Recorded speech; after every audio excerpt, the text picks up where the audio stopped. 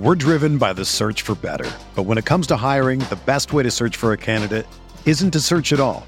Don't search, match with Indeed. Indeed is your matching and hiring platform with over 350 million global monthly visitors, according to Indeed data, and a matching engine that helps you find quality candidates fast.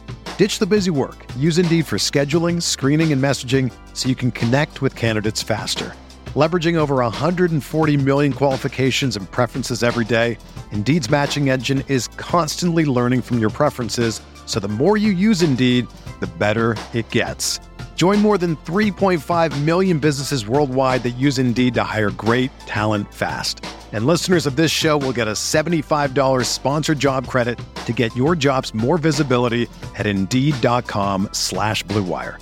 Just go to Indeed.com/Blue Wire right now and support our show by saying that you heard about Indeed on this podcast. That's Indeed.com/Blue Wire. Terms and conditions apply. Need to hire? You need Indeed. This podcast episode is brought to you by Coors Light.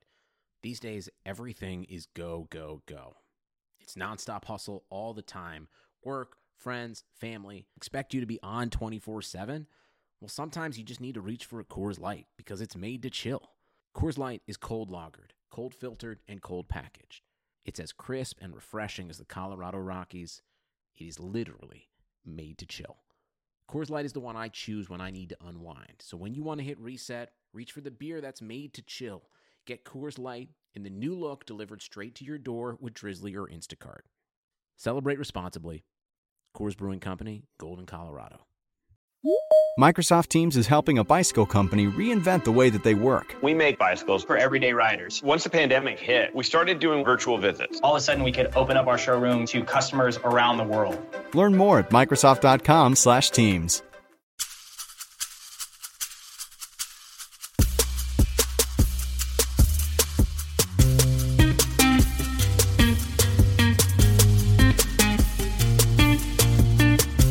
This is the RotoWire Fantasy Football Podcast. Here's your host, John Halpin.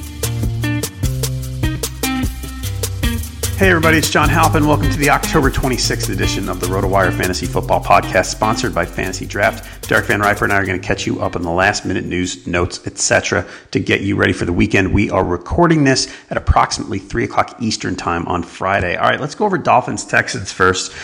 Will Fuller, we can't have nice things. That's not good at all. He had such a good game, too.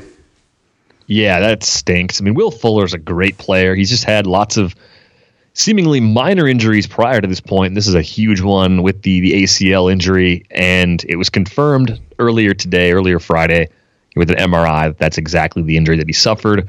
It creates a pretty big opportunity in the Houston offense, which it always feels weird to move on from hey, your season's over, and maybe part of next year's impacted too, to move on right away to the what's going to happen next. I mean, Kiki QT is absolutely in a position to take on at least some of what Will Fuller was doing, but I almost wonder if DeAndre Hopkins gets that nudge back up into extreme target monster status. He had a good game last night too, right. Scored a couple of touchdowns, and you kind of wonder how much more they'll involve their tight ends, and if they might be among the teams interested in trading for some wide receiver help, whether it's a Demaryius Thomas type, or maybe even a guy who played on the other side of this matchup last night in Devontae Parker. Mm-hmm. Speaking of, before we get to Devontae Parker, I agree with, it's someone's got to get the targets, but Will Fuller's kind of a unique guy, or at least he's different from those other guys.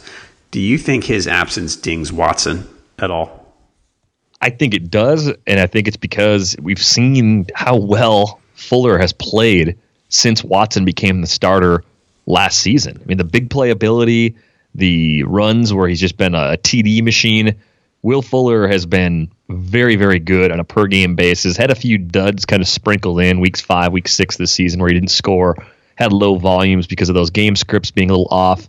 But ultimately, I think this does bring down the ceiling on Watson. And it seems weird to say that the day after he throws 5 touchdown passes and the day after, you and I were concerned about him just because the rushing attempts were down, the yardage was down, and he couldn't fly on a plane last week to go to Jacksonville. Like, that seemed pretty significant to me. So if you sat Watson for, like a top 10, top 12 fringy quarterback, I think your process was okay. You just kind of got torched by the Dolphins going full Dolphins in this one. And from a basic analysis standpoint, he wasn't running wild last night. He was just tearing apart that secondary through the air. So it's frustrating on the one hand if you sat him down in season long, but it certainly makes you feel a lot better about him, especially with the extra time to recover before week 9 in Denver.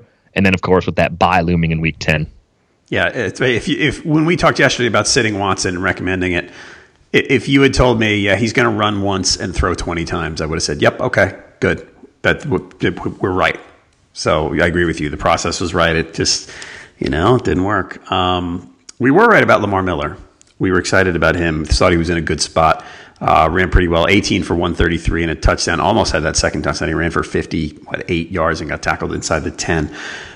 Speaking of Devontae Parker, so we joked this week that Adam Gase basically said, after Parker's agent called Gase incompetent, that when Gase was asked about Parker playing, Gase basically said, well, there's nobody else. So yeah, he'll play. So Parker goes 6 for $134 on 9 targets. He had one really freaky lucky catch where it got tipped off his guy and then tipped off the other guy, and then 10 yards upfield he caught it. But aside from that, he actually played pretty well and produced. Now, if he stays with the Dolphins, what do we got here?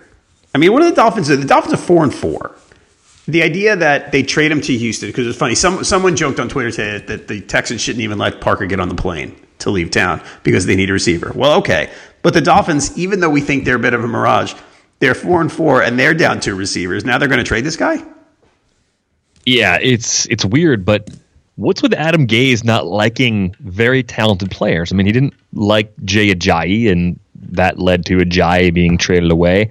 The same kind of thing seems to exist with Parker because Parker was a healthy scratch last week against the Lions.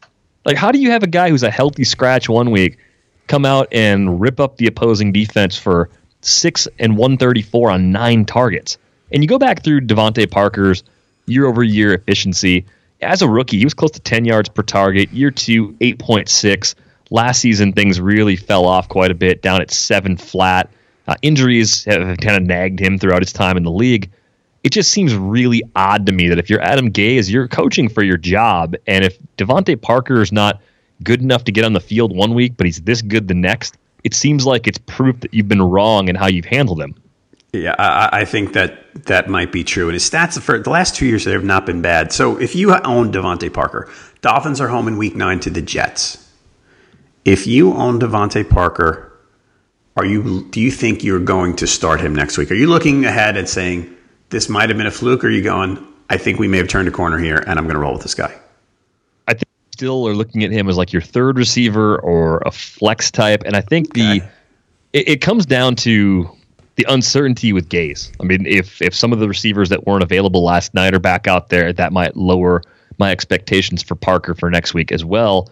You look at next week, though, there's 6 teams on bye, so it's a bigger bye week, so that chips away at your rosters even further. We're probably going to pick up some more injuries in week 8, so that'll make things more complicated as well.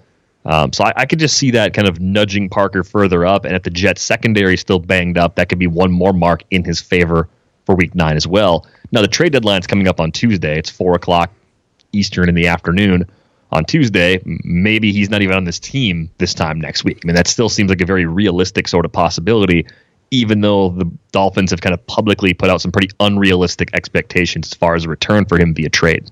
All right. The last thing, Kenyon Drake owners, are we good now? Are we all, are we past our, look, I know Frank Gore ran more, but Drake, he's getting somewhere between 12 and 17 touches. He runs well whenever he gets a chance. I know the touchdown reception was weird because Amendola threw it to him, but he's productive. Like, if you drafted him in the 5th round, I know he got some helium late in the summer, but if you drafted him in the 5th round as your running back 2, at this point, are you looking at Kenyon Drake and going, I think I'm okay now. I'm not worried anymore. I might not get the breakout guy that I was hoping to get, but the RB2, yeah, I'm good. You're probably okay with what you're getting now. I mean, he's become more TD dependent because Frank Gore still getting about 40% of the snaps every week. Last night, it was 12 carries for each of them, and it was just the value in the passing game that really put Drake over the top, and he scored twice, so that also was a big difference maker as far as those two guys are concerned. But I think, yeah, as an RB2, that's sort of what he's settled into at this point. And I think there was some hope that if you went receiver early in drafts, you went receiver, or maybe you went receiver with a tight end like Gronk or Kelsey, maybe that Kenyon Drake in round 3 or 4 could end up being like a lower end RB1. I think as long as Frank Gore keeps getting 40% of the snaps, that seems like it's kind of impossible. He kind of needs Gore to fade out of the game plan a bit if he's going to reach that sort of level. But yeah, it looks like a steady RB2, especially in leagues where you get at least a half point for a catch. All right. And back to your comment about Parker, a wide receiver 3 or flex, compared to where he was a week ago, which was not on many rosters, that's a big leap. So that's very positive for Devontae Parker. Where he's going to be next week, yeah, we don't know. I think it's still in Miami. Folks, check us out on Twitter. Derek is at Derek Van Riper, and I'm at JHalpin37. You can also tweet us at RotoWire. You can get player updates at RotoWire NFL, and you can find us on Facebook, where I know Tim does Tim's doing his Q&A. What are we calling it? I forgot. It's like a Facebook chat. Tim, if you're listening, I'm sorry. I remember what it's called, but it's pretty cool. And I'll look it up before the end of this episode. Week 8 buys, Chargers, Titans, Cowboys, Falcons. We went through the game by game yesterday. If you'd like to listen back to that, please check it out wherever you're listening. But for today, all right, injury update, Friday afternoon. Here's what we've got. Like I said, right now, I'm talking at 3:15 Eastern time. Out, Leonard Fournette. His teammate, A.J. Bouye, which is interesting because, Jags have lockdown corners, and now they're down a lockdown corner. Royce Freeman out. Could be a nice setup for Philip Lindsay. Dalvin Cook, most likely out. Sony Michel, most likely out. Bilal Powell out, injury reserve. The Bucs again will be without defensive lineman Gerald McCoy, tackle Vinny Curry at end. That's a nice spot for Joe Mixon again. Torrey Smith out for the Panthers. You might see a little more DJ Moore, a little more Curtis Samuel. Darren Sproles out. Alec Ogletree out for the Giants. So now up the middle, we have no Damon Harrison, no Alec Ogletree for the Giants to face Adrian Peterson. Vontaze Burfict out. The Colts are going to be without their excellent young safety Malik Hooker.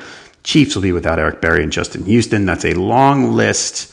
I think the one I want to talk about is Royce Freeman. With him out, the Chiefs have been very vulnerable to opposing running backs. That was the argument for Mixon last week. Didn't quite work. I guess it depends on how you think this game flow goes, but Philip Lindsay doesn't have a lot of competition there. You might see a little more Devontae Booker, but Philip Lindsay appears to, if you look at the numbers, be in line for a nice outing. Yeah, I think when you look at some of the week-to-week snap shares, it's more like high 30s for Lindsay and Freeman, and then low 30s or high 20s for Devontae Booker. So I would assume that of the 30% or so that Freeman normally plays, maybe like 20% of those snaps go to Lindsay, 10% go to Booker, and maybe in some very deep PPR settings, Booker becomes relevant.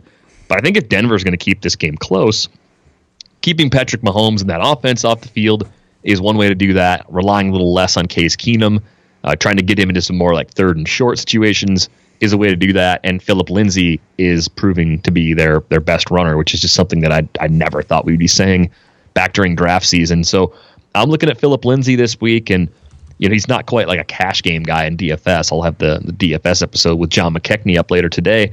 But I think he's certainly at the point now in season long where you're feeling really good about Lindsay so long as Freeman is out. Whereas when Freeman's healthy, you're still a little bit skeptical because they turn it into something of a three-headed monster, at least in terms of who's getting on the field. So skinning up that tree a little bit is a very good thing for Philip Lindsay, and the Chiefs' run defense is pretty soft.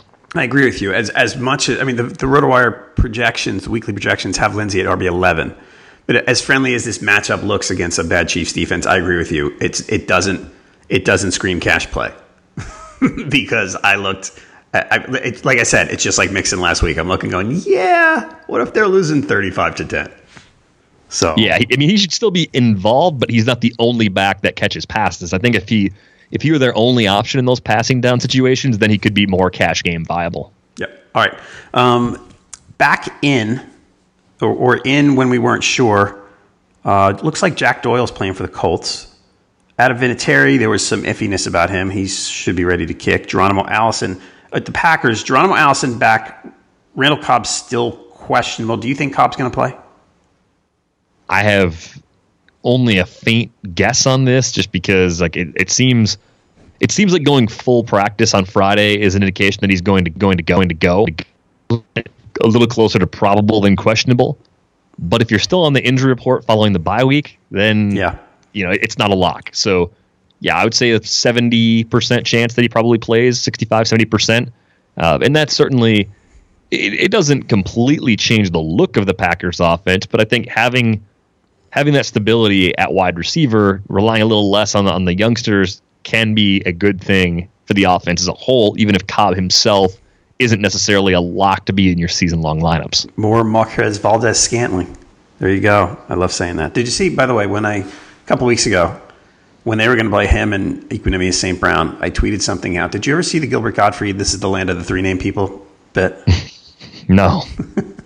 Well, he used to do this thing in stand-up where he said, so I'm in the woods and I'm walking around and Jan Michael Vincent comes out and said, "This is the land of the three named people. What are you doing here, two named men?"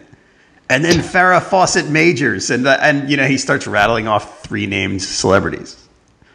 And they wind up chasing him and threatening to kill him, and they chase him out of the land of the three named people. And then he walks into a clearing in the woods, and he's okay, and he sees a young woman. He said, "What's your name?" She says, "Madonna." And then Sting and Seal and Prince came out, and they said, "This is the land of the one named people. We will make you king, two named men." So anyway, when I saw Marquez Valdes-Scantling and Equanimeous St. Brown, somehow that popped into my head, and I couldn't stop laughing. So yeah, that's that's pretty. Those are pretty insane names. Jamon Moore too, even is unusual, not a 3-part name, but that whole rookie class is like extremely tall, like fast guys that should be able to contribute at some point.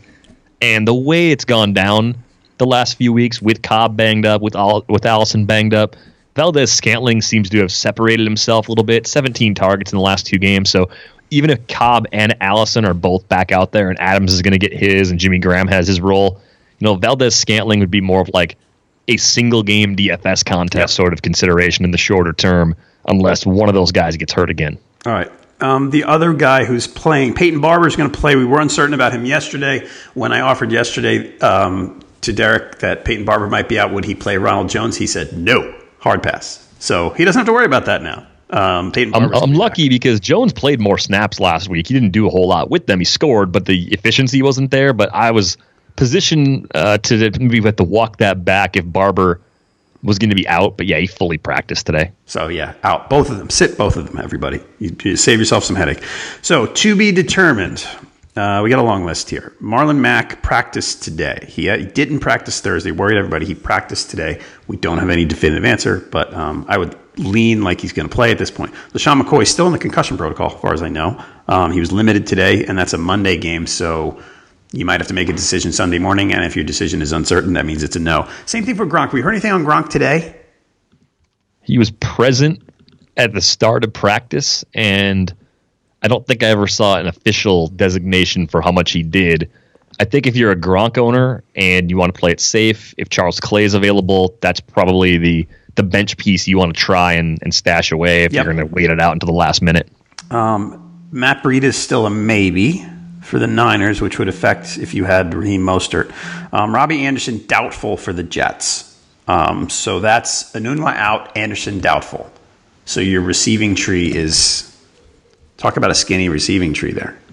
What do we got here? It's very, very bad. I mean, they may have to lean more heavily on the tight end position. Chris Herndon might be in line for a lot of work again this week. I know Rashard Matthews just got there, so it's really hard to imagine him stepping in and getting a lot of targets. So Curse and probably Chris Herndon lead the way. And I mean, they lost Bilal Powell, too, to that neck injury, which may end up being a career-threatening injury. I was trying to decide if Trenton Cannon gets on the field a lot for passing down situations, or if Isaiah Crowell, who's actually caught a decent number of passes the last 2 years, despite being in an offense with Duke Johnson. He's got 68 catches the last 2 seasons prior to this one. If he ends up absorbing some of that passing down work. Yep, I agree with you. Otherwise here, Allen Robinson, technically questionable. The Vikings defense, again, update. Xavier Rhodes and Anthony Barr. I think Rhodes was limited in practice today, but Barr wasn't there, if I read correctly. Pierre Garçon's a maybe. Chris Thompson's questionable for the Redskins again. Paul Richardson is in the same boat. So the Redskins, again, could be down to, Josh Doctson, Jordan Reed, and Adrian Peterson. But let's see how that goes on Sunday morning. All right, let's go to our streaming defenses. I don't love the options this week. Cardinals, if we're going to start at 40% on Yahoo, which is normally our threshold, Cardinals 40% owned at home against CJ Beathard. Actually, let me give you two there. Cardinals 40% home against Beathard.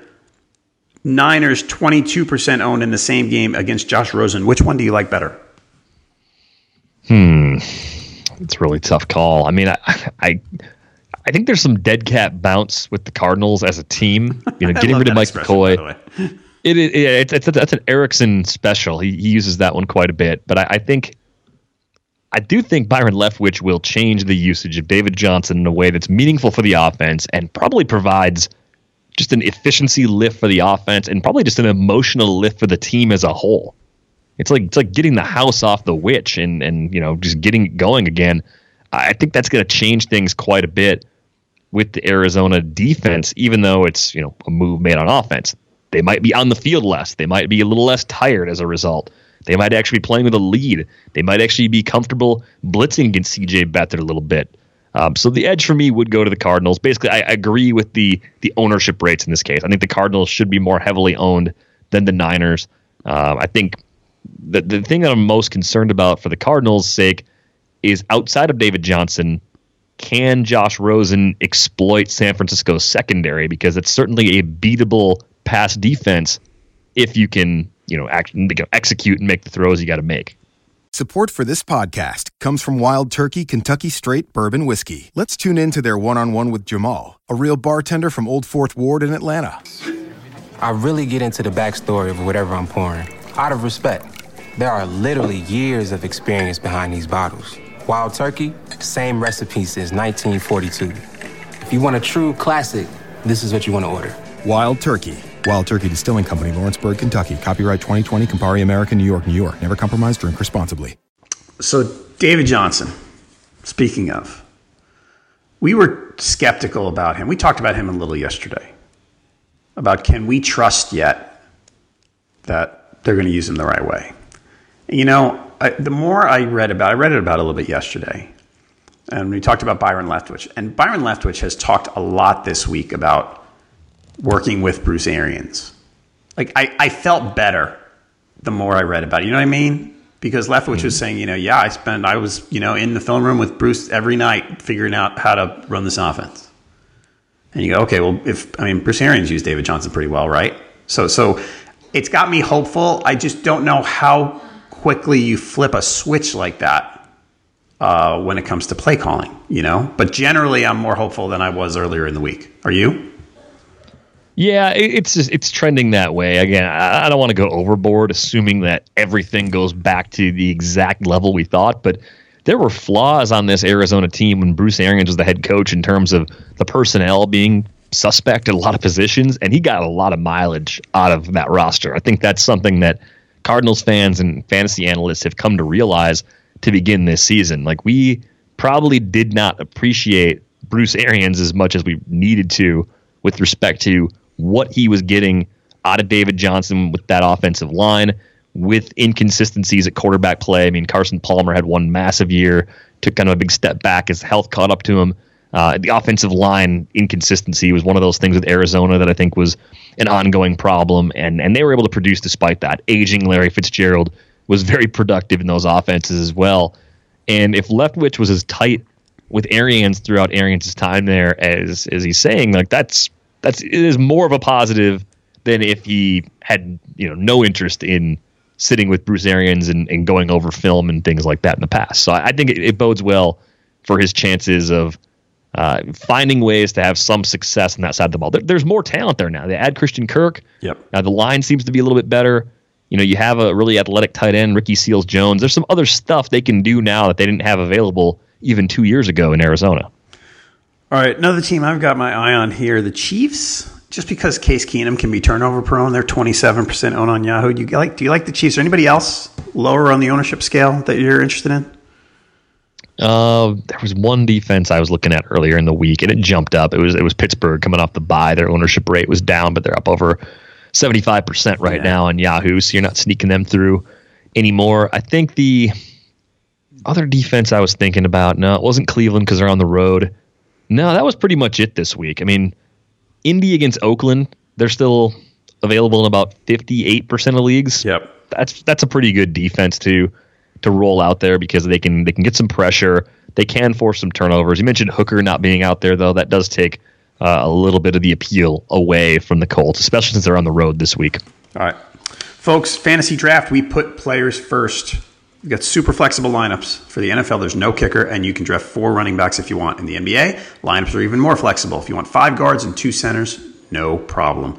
They've got a $100,000 run and gun weekly feature GPP with a $25 buy-in.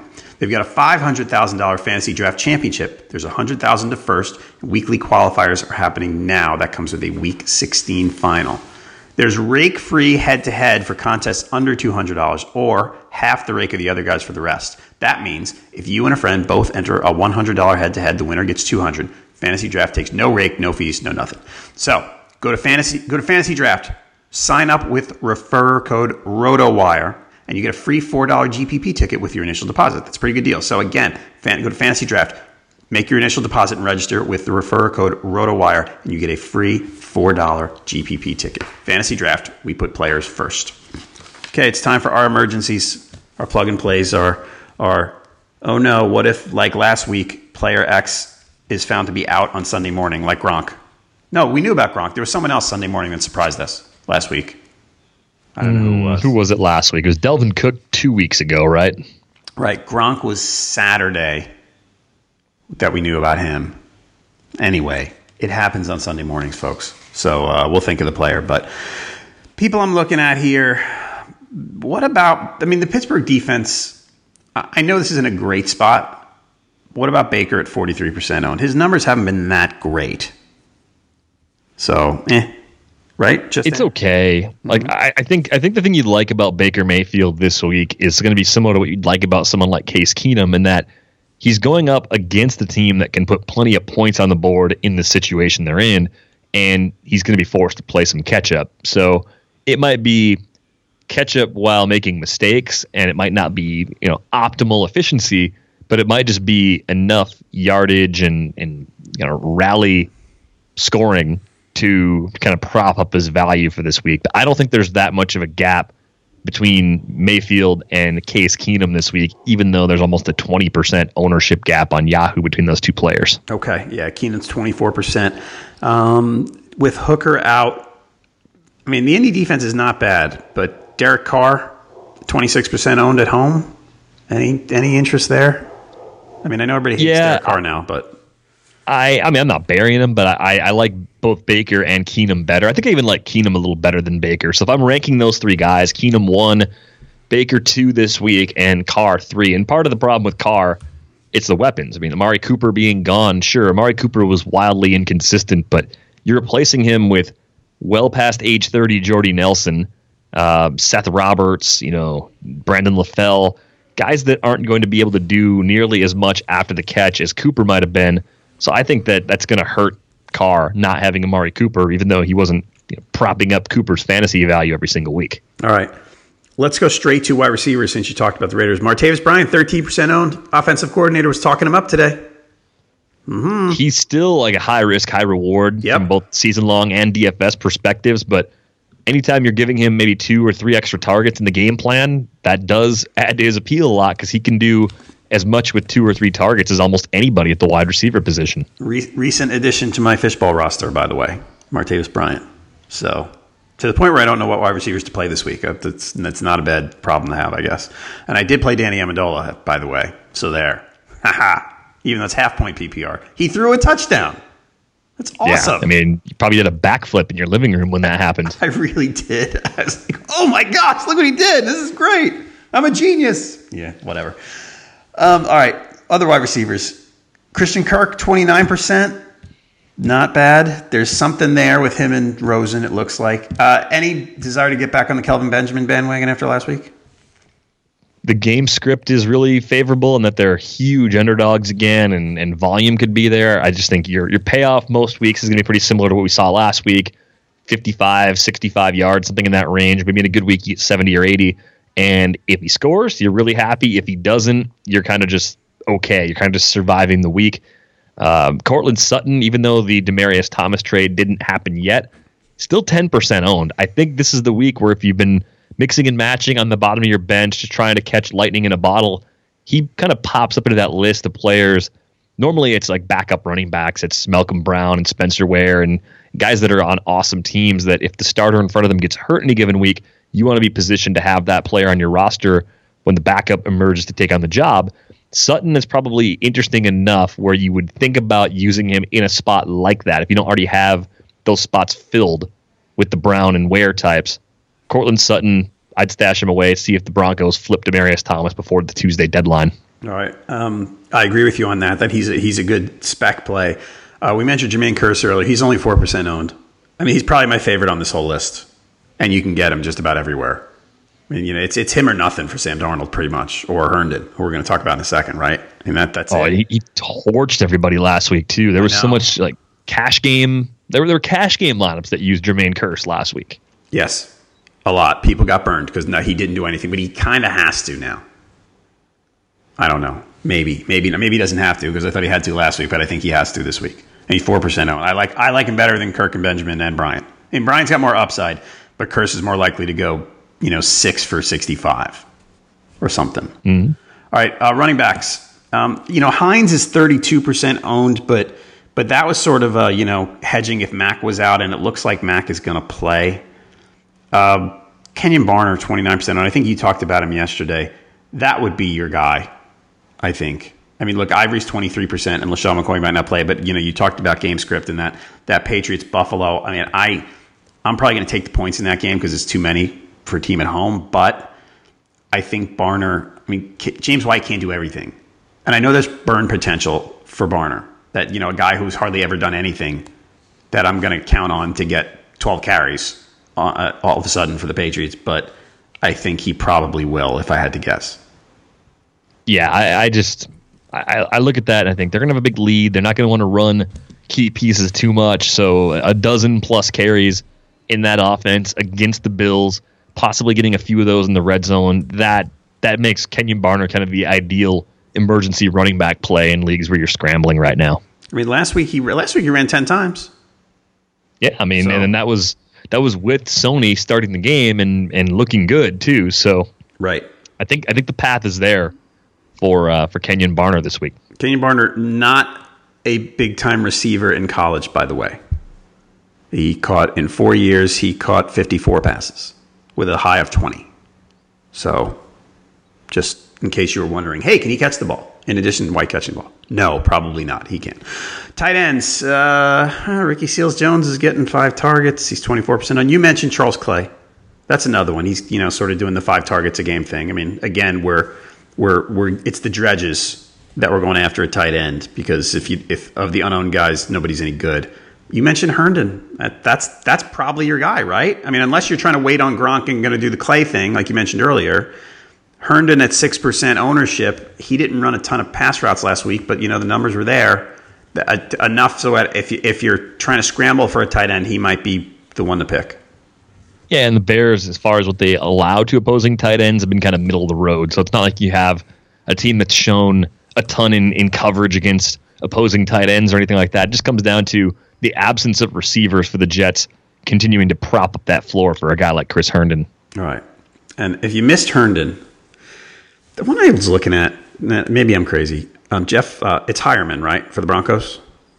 I believe so. Yeah. So he plays all the time but to block, and they play in 3 wide sets with Sutton. But when they played the Chiefs give up a lot to tight ends, and when they played the Chiefs on Monday night a few weeks ago, he went 4 for 57 on 7 targets. Maybe there's we already know the Chiefs are vulnerable there. Maybe if you he's 1% owned. I don't know. I mean, Herndon would be first for me, certainly. But anyway, how desperate would you have to be, I think is what I'm asking you. If you're looking and Herndon's been scooped up, you're in a league where Herndon's already owned and you can't get access to one of the Baltimore tight ends, then I think Hireman becomes interesting. And the Panthers are struggling against tight ends. Like, it's one of the things matchup-wise we haven't necessarily talked a lot about. But in the 6 games they've played, they've been giving up 9 targets per game to opposing tight ends. They've given up double-digit fantasy points, 12 fantasy points per game in standard leagues, so non-PPR scoring. Only Tampa Bay has been more generous with opposing tight ends so far. So unfortunately, the Ravens like to mess around and kind of mix in Nick Boyle and Max Williams, but I'd almost be more willing to take a chance on one of them than to lean on a guy like Hireman, who's just, as you said, usually in there to block. Yeah, the Panthers gave up. I think they gave a touchdown to Hooper. I think they gave up one to Eifert. Did they give up one to Red Allison? I don't remember. I think they might have. Yeah, okay. I know they gave up a bunch of catches to Ertz, but so does everybody. All right, folks, Qalo, that's Qalo, is the functional wedding ring. Qalo is the name in silicone wedding rings. Qalo rings are designed to ensure that your hands are safe and comfortable in the workplace, the gym, the outdoors, and everywhere in between. Unlike traditional metal wedding rings, Qalo rings allow you to keep your ring on in times where a traditional metal wedding ring would need to be removed. Qalo rings allow people to live their lives safely and comfortably while still representing their commitment to their spouse and family. Qalo has created a special code for our listeners. Use the code ROTOWIRE at checkout at Qalo.com. Again, that's Qalo, to get 20% off your order. Qalo is the choice of firefighters, military, law enforcement, carpenters, electricians, and mechanics for everyday wear. Available in 18 different styles and over 50 colors, Qalo is the preferred ring of pro athletes. They've got NFL players Kirk Cousins, Andy Dalton, Jordy Nelson, and Derek Carr, NBA MVPs Steph Curry and LeBron James, and Major League Baseball All-Stars Mike Trout, Bryce Harper, and Chris Bryant. They all trust Qalo on and off the field. Visit Qalo.com and don't forget to use code ROTOWIRE at checkout for 20% off your order. Thanks, Qalo.com. All right, the DFS value report is up. FanDuel first, what do you think? Good? Sure. Let it rip. DFS value report for FanDuel. I wound up, it's, again, for FanDuel, it gets kind of, I don't want to say boring when we do the optimizer, but I look at the value and it goes, Mahomes, Winston, Stafford. Mahomes is obvious. What do you think about Stafford there, since his volume has kind of gone down the last 4 weeks or so? So I think Stafford is kind of your value cash game play on FanDuel. I don't think he has the ceiling most weeks to bring down a tournament unless they end up in a shootout. And I'm not sure Seattle's the kind of team that's going to end up in a lot of shootouts. So I think it's fine. I don't like him on DraftKings because the pricing of other quarterbacks relative to Stafford there is different. But $7,300 on FanDuel is actually pretty cheap relative to what else is on the board this week. I mean, if you go under $7,500, you're looking at Flacco. I don't trust him as like a cash game option, especially in a tough matchup against Carolina. You start looking at like CJ Beathard on the late part of the slate on the road against Arizona. That doesn't feel good. Baker Mayfield on the road at Pittsburgh is $7,200. Alex Smith, $7,200. It just seems like Stafford's priced down even lower than he should be, despite the legitimate concerns about him not having to throw as much as he's had to throw in the past. Yep. All right, running backs, Gurley and Gurley, Barkley, Hunt, McCaffrey. I'm moving on from this. That's boring. Who else would you pick? I mean, Gurley is the best value at $11,000 on FanDuel. The usage and the implied team totals are just so ridiculous right now. Yep. A little bit of a preview of the DFS episode this week. I mean, Kareem Hunt, I just think the way the board sets up for DFS, because Kareem Hunt is almost $3,000 less on FanDuel than Todd Gurley, paying up for Gurley is not as necessary this week as it has been the last couple of weeks. I think you're going to see a lot of people taking the discount on Hunt. You have an offense in Kansas City, implied total of 31.75, so only a point and a quarter less than the Rams. You save almost $3,000. It gives you so much more flexibility elsewhere in your lineup. I think you're going to see similar approaches where like James Conner, maybe Joe Mixon are the second running backs for people that are going to pay up for both. I think this is a week where Gurley, despite the fact that he can even make value at $11K, he's going to be less utilized this week than in weeks past because of the pricing on players behind him and just who actually fell onto this main slate compared to previous weeks. So maybe this is the week to buy Gurley there because less people will be on it. Like in a tournament, I think it is going to be a good Gurley week. And people, I mean, he's not hiding from anybody. You're not going to get him at low ownership. You're going to get him at lower ownership. And if you think he's going to go off with the Rams putting up all those points, then absolutely, go for it. All right. Value meter at wide receiver.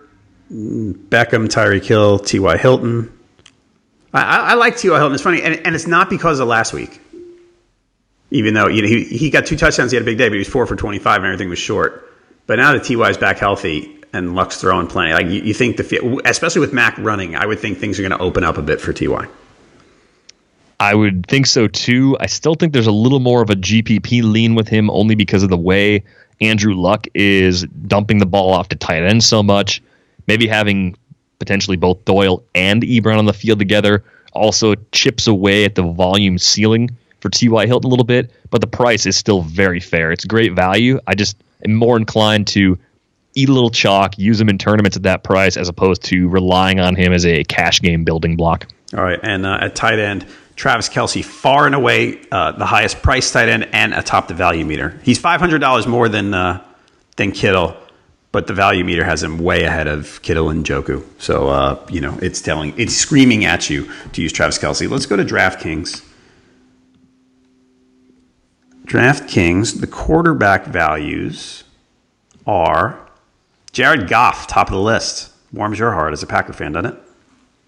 I mean, I fully expect this to be a case where the Packers can score enough points to create a shootout, and the Rams are just going to need to keep airing it out to keep Rodgers from being close enough to win the game late. Like that's a game script that's really favorable, even though the Rams are almost 10-point favorites. So as far as your cash game options go on DraftKings, Goff makes as much sense as anybody. Jameis Winston's kind of right there with them at 6,000 flat as well. But I like Goff even better than Winston because I just think you could get even more scoring output overall. And I almost wonder if in tournaments this week, if he ends up being lower owned than he should be, even though he'll be somewhat popular. I don't think it's going to be extreme chalk. I think there's enough viable quarterbacks to spread things around a bit. But I think Jared Goff kind of fits lineups in both formats this week. All right, so your top two at running back here. Jalen Richard, who I love. At 4,200, it's easy to love him here in the PPR format.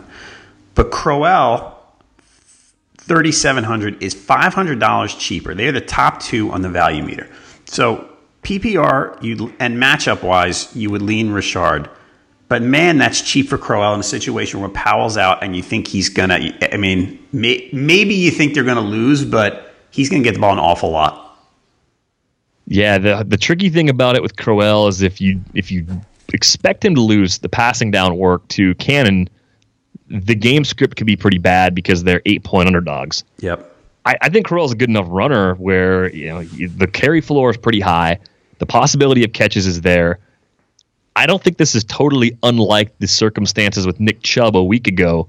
The Bears defense probably better against the run than Tampa Bay, so that's part of the analysis. And as pure talent goes, I think Nick Chubb is always going to be viewed as a much higher ceiling player than Isaiah Crowell.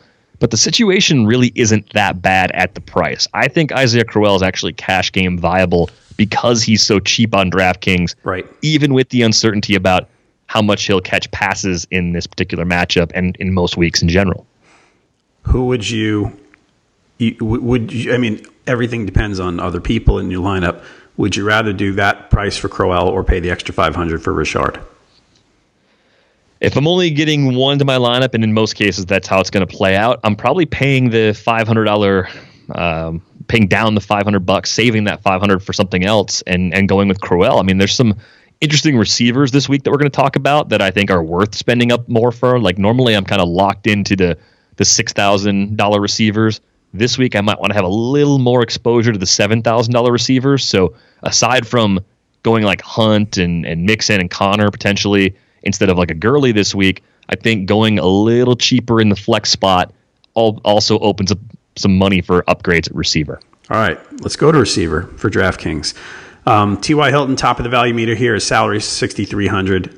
Then you go Beckham Brown, who are pricier. Then you get cheaper. Right after that, you've got Demaryius Thomas, $4,900. Crabtree, $4,800. Martavis Bryant, our buddy there, at $3,700. And then Sammy Watkins at $4,600, who you couldn't pay me to use there. Maybe in a tournament, but I don't want any part of Sammy Watkins generally. Who do you like? I mean, T.Y. is not a bad price. You talked about $6,000-ish wide receivers, but are those cheap guys is one of them kind of yelling out to you?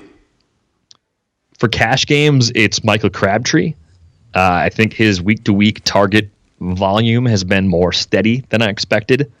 And in a full PPR scenario, I think I trust him more than any of Watkins or Bryant, but also of Demaryius Thomas. I think what Demaryius Thomas has become is more of a GPP consideration. His target volume the last 5 weeks has been 6, 4, 6, 7, and 5.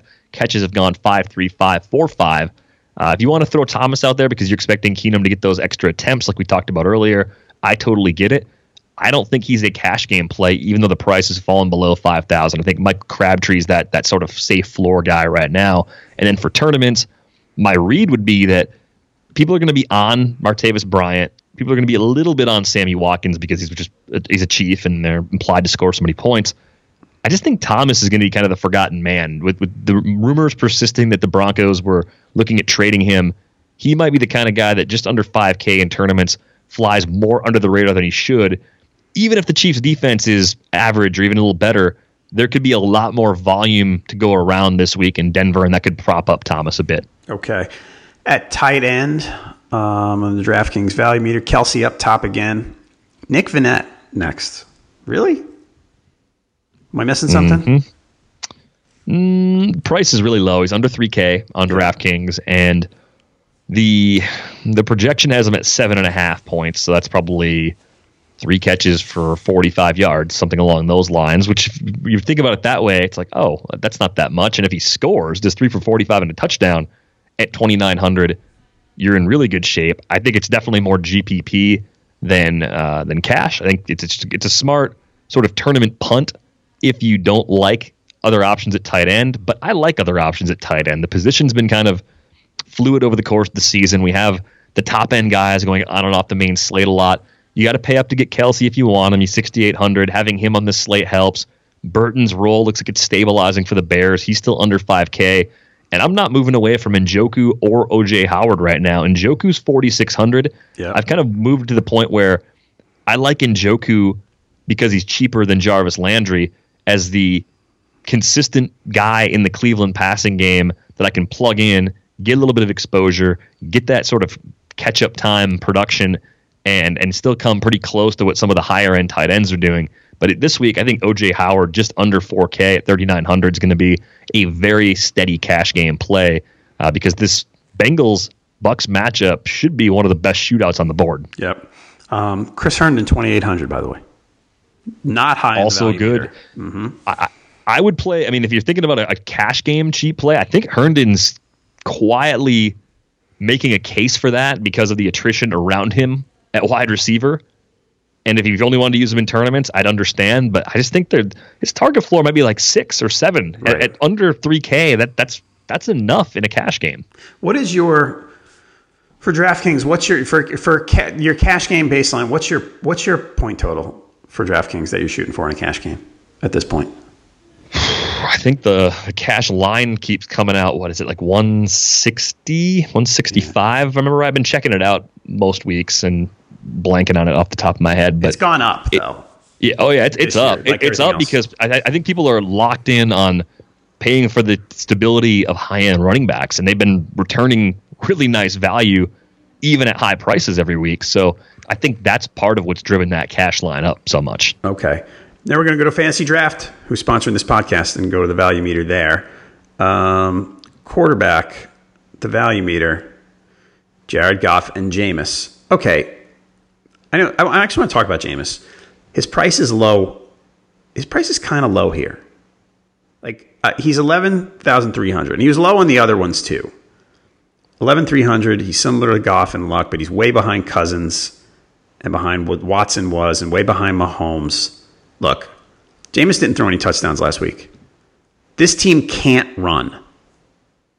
In 2 games, 2 starts, he's thrown 93 passes, and he's thrown for 760 yards.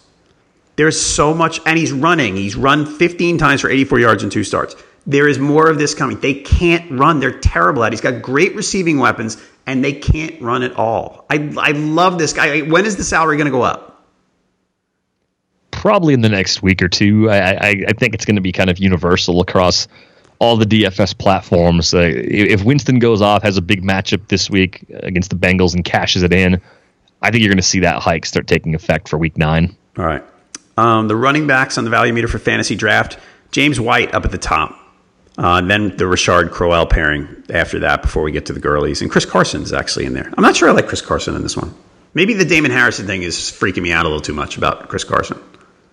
But I think the part of Chris Carson's game that I'm not really sold on at all is that he has a role if they fall behind the passing game. He's got 4 targets, I think, the last 4 games he's played. Like that's not a good sort of fallback in a PPR scenario. You have to stay up ahead if you're going to do that, and I just don't really trust Seattle's offense to have enough leads to want to play Carson even at discount.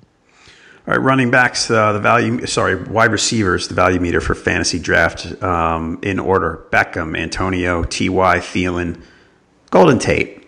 That's a good one. And Doug Baldwin. There's some faith in Doug Baldwin here from the value meter that he's back after his good outing before the bye. What do you think? I like it. I mean, I think he had the 8-target game against Oakland. Raiders defense is pretty bad, 6 for 91.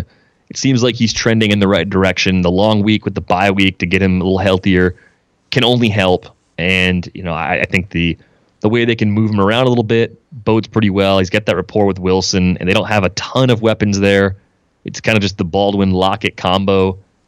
Maybe Moore gets a little involved too, but I think Baldwin can get back up to 10 targets a week. And if you want to say because of the knee that he's a risk to leave early and you only feel comfortable in tournaments, I get it. I think you're going to see tournament ownership rates on Baldwin tick up quite a bit because of how productive he was in that final game prior to the bye week. All right. Just by the way, everybody, you can use the DFS optimizer to make a lineup. You want to hear the DraftKings lineup I made? What do you got? I plugged in Devontae Adams for 7,900 and Jermaine Kearse for 4,300. And I told the Opto to pick the rest for me. It came back with Jared Goff at quarterback, Connor and Richard at running back, which I liked. See, you got to explain this to me after I'm going to say the rest of the lineup. I got Devontae, Antonio, and T.Y. at receiver with Kearse at the flex, Nick Vannett, who we talked about earlier, and then the Steelers defense. When I do the optimizer, I feel like often I get 2 guys on the same team. Mm-hmm. Like not the core, but I get a running back and a receiver. When I go optimizer, is it telling me cash or is it telling me tournament, or is it differentiating that way? So I think the problem here's my biggest criticism of our optimizer currently, and I want people to know this because I want them to understand what the tool is really doing. I don't think it's necessarily leaning cash or tournament. And I think it's just looking for the best possible value across the board in a lineup. And it's doing that independent of having multiple players on the same team. So what I always do when I'm using the optimizer, I start by doing what you did. I find a couple players I like. I lock them in. I run it. I look for little things like that I don't like. I look for players I don't like. I exclude those players. And I keep running it until I get a lineup I want. All right. I don't run it and just take the first thing it gives me. 99 times out of 100, I would not do that. Maybe 1 in 100 times, if I click in 3 or 4 players, it doesn't pull in something I don't like. But I'm always running that thing, just looking for ways to fill different gaps. And like what I did, the lineup I just got, I locked in Devontae Adams and Brandon Cooks. And I did it from a tournament mindset, knowing that Cooks is going to be pretty high on this week at 6,900 on DraftKings. And I ran it. It threw back Jared Goff. It threw back Isaiah Crowell at the discount at 3,700, Jalen Richard as the second running back instead of the flex. And it gave me Antonio Brown and Odell Beckham to pair with Devontae Adams and Brandon Cooks. So it's going real heavy with receivers. And for a tournament, I think I'd be willing to take on that variance. It gave me Nick Vannett as the tight end at 2,900. I'd probably switch that to Herndon just out of a personal preference standpoint. Yep. And it threw back the Steelers defense, which for 2,300, I'm not seeking out the Steelers defense. I just like how cheap it is, and I think Baker can make mistakes, and he can be sacked a bunch of times, and they're at home, so it just checks a lot of boxes. So even if the Steelers defense is 30% owned this week, I kind of don't care because they're so cheap, it frees up a lot of flexibility higher up in the order than if I'm paid up for a higher-end defense. Yeah, but you got 2 cheap running backs there, which works. Actually, it's funny. When I first did it, I had Kearse in, and it put Crowell in there, and I said, well, if I'm taking 2 guys, it's definitely not from the Jets. Oh, Chicago. Yeah, I mean... So I threw Crowell out and redid it. So. And here's the thing I would do too. If it points you that way, if it gives you a couple players on the same team, I might think, oh, okay, if I'm building a tournament game stack lineup and I'm going to use maybe 2 receivers, a receiver and a tight end and a quarterback in the same team, because I think this is the week that Sam Darnold, Herndon, and Kearse go off, and I want to have chalk everywhere else. Maybe I kind of look at what team it's pointing me to, think about the players I like on that team, lock in the ones I like from that team for purposes of a stack, and then see what I can do.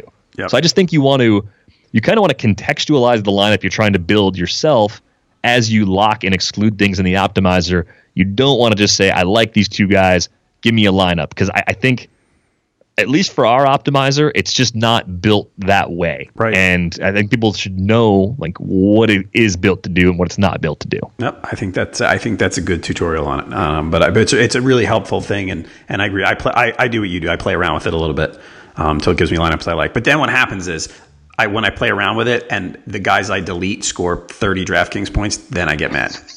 So I say, fine, I'm just going to listen to this stupid computer and be done with it. The cool thing you can do too, there's a button on there. It says save lineup and get alerts. You don't have to turn the alerts on, but you can save your lineups to your account and then look back at the ones you didn't play after the fact, because it'll show you on the saved lineups page what each of the lineups you generated did. And you can kind of keep an eye on like, oh, okay, well, I threw this guy out for this reason. This ends up being the best lineup. Maybe I should trust this scenario more next time. You can maybe learn from some of the things that you're staying away from. Got it. All right. What do you got going on this weekend? Chest freezer? Still not yet? Oh, man. I am trying to avoid, there is like a bug, either just a bad cold or maybe even like a flu bug going around. Oh, yeah. And I can feel it closing in, John. Like my wife's been pretty sick this week.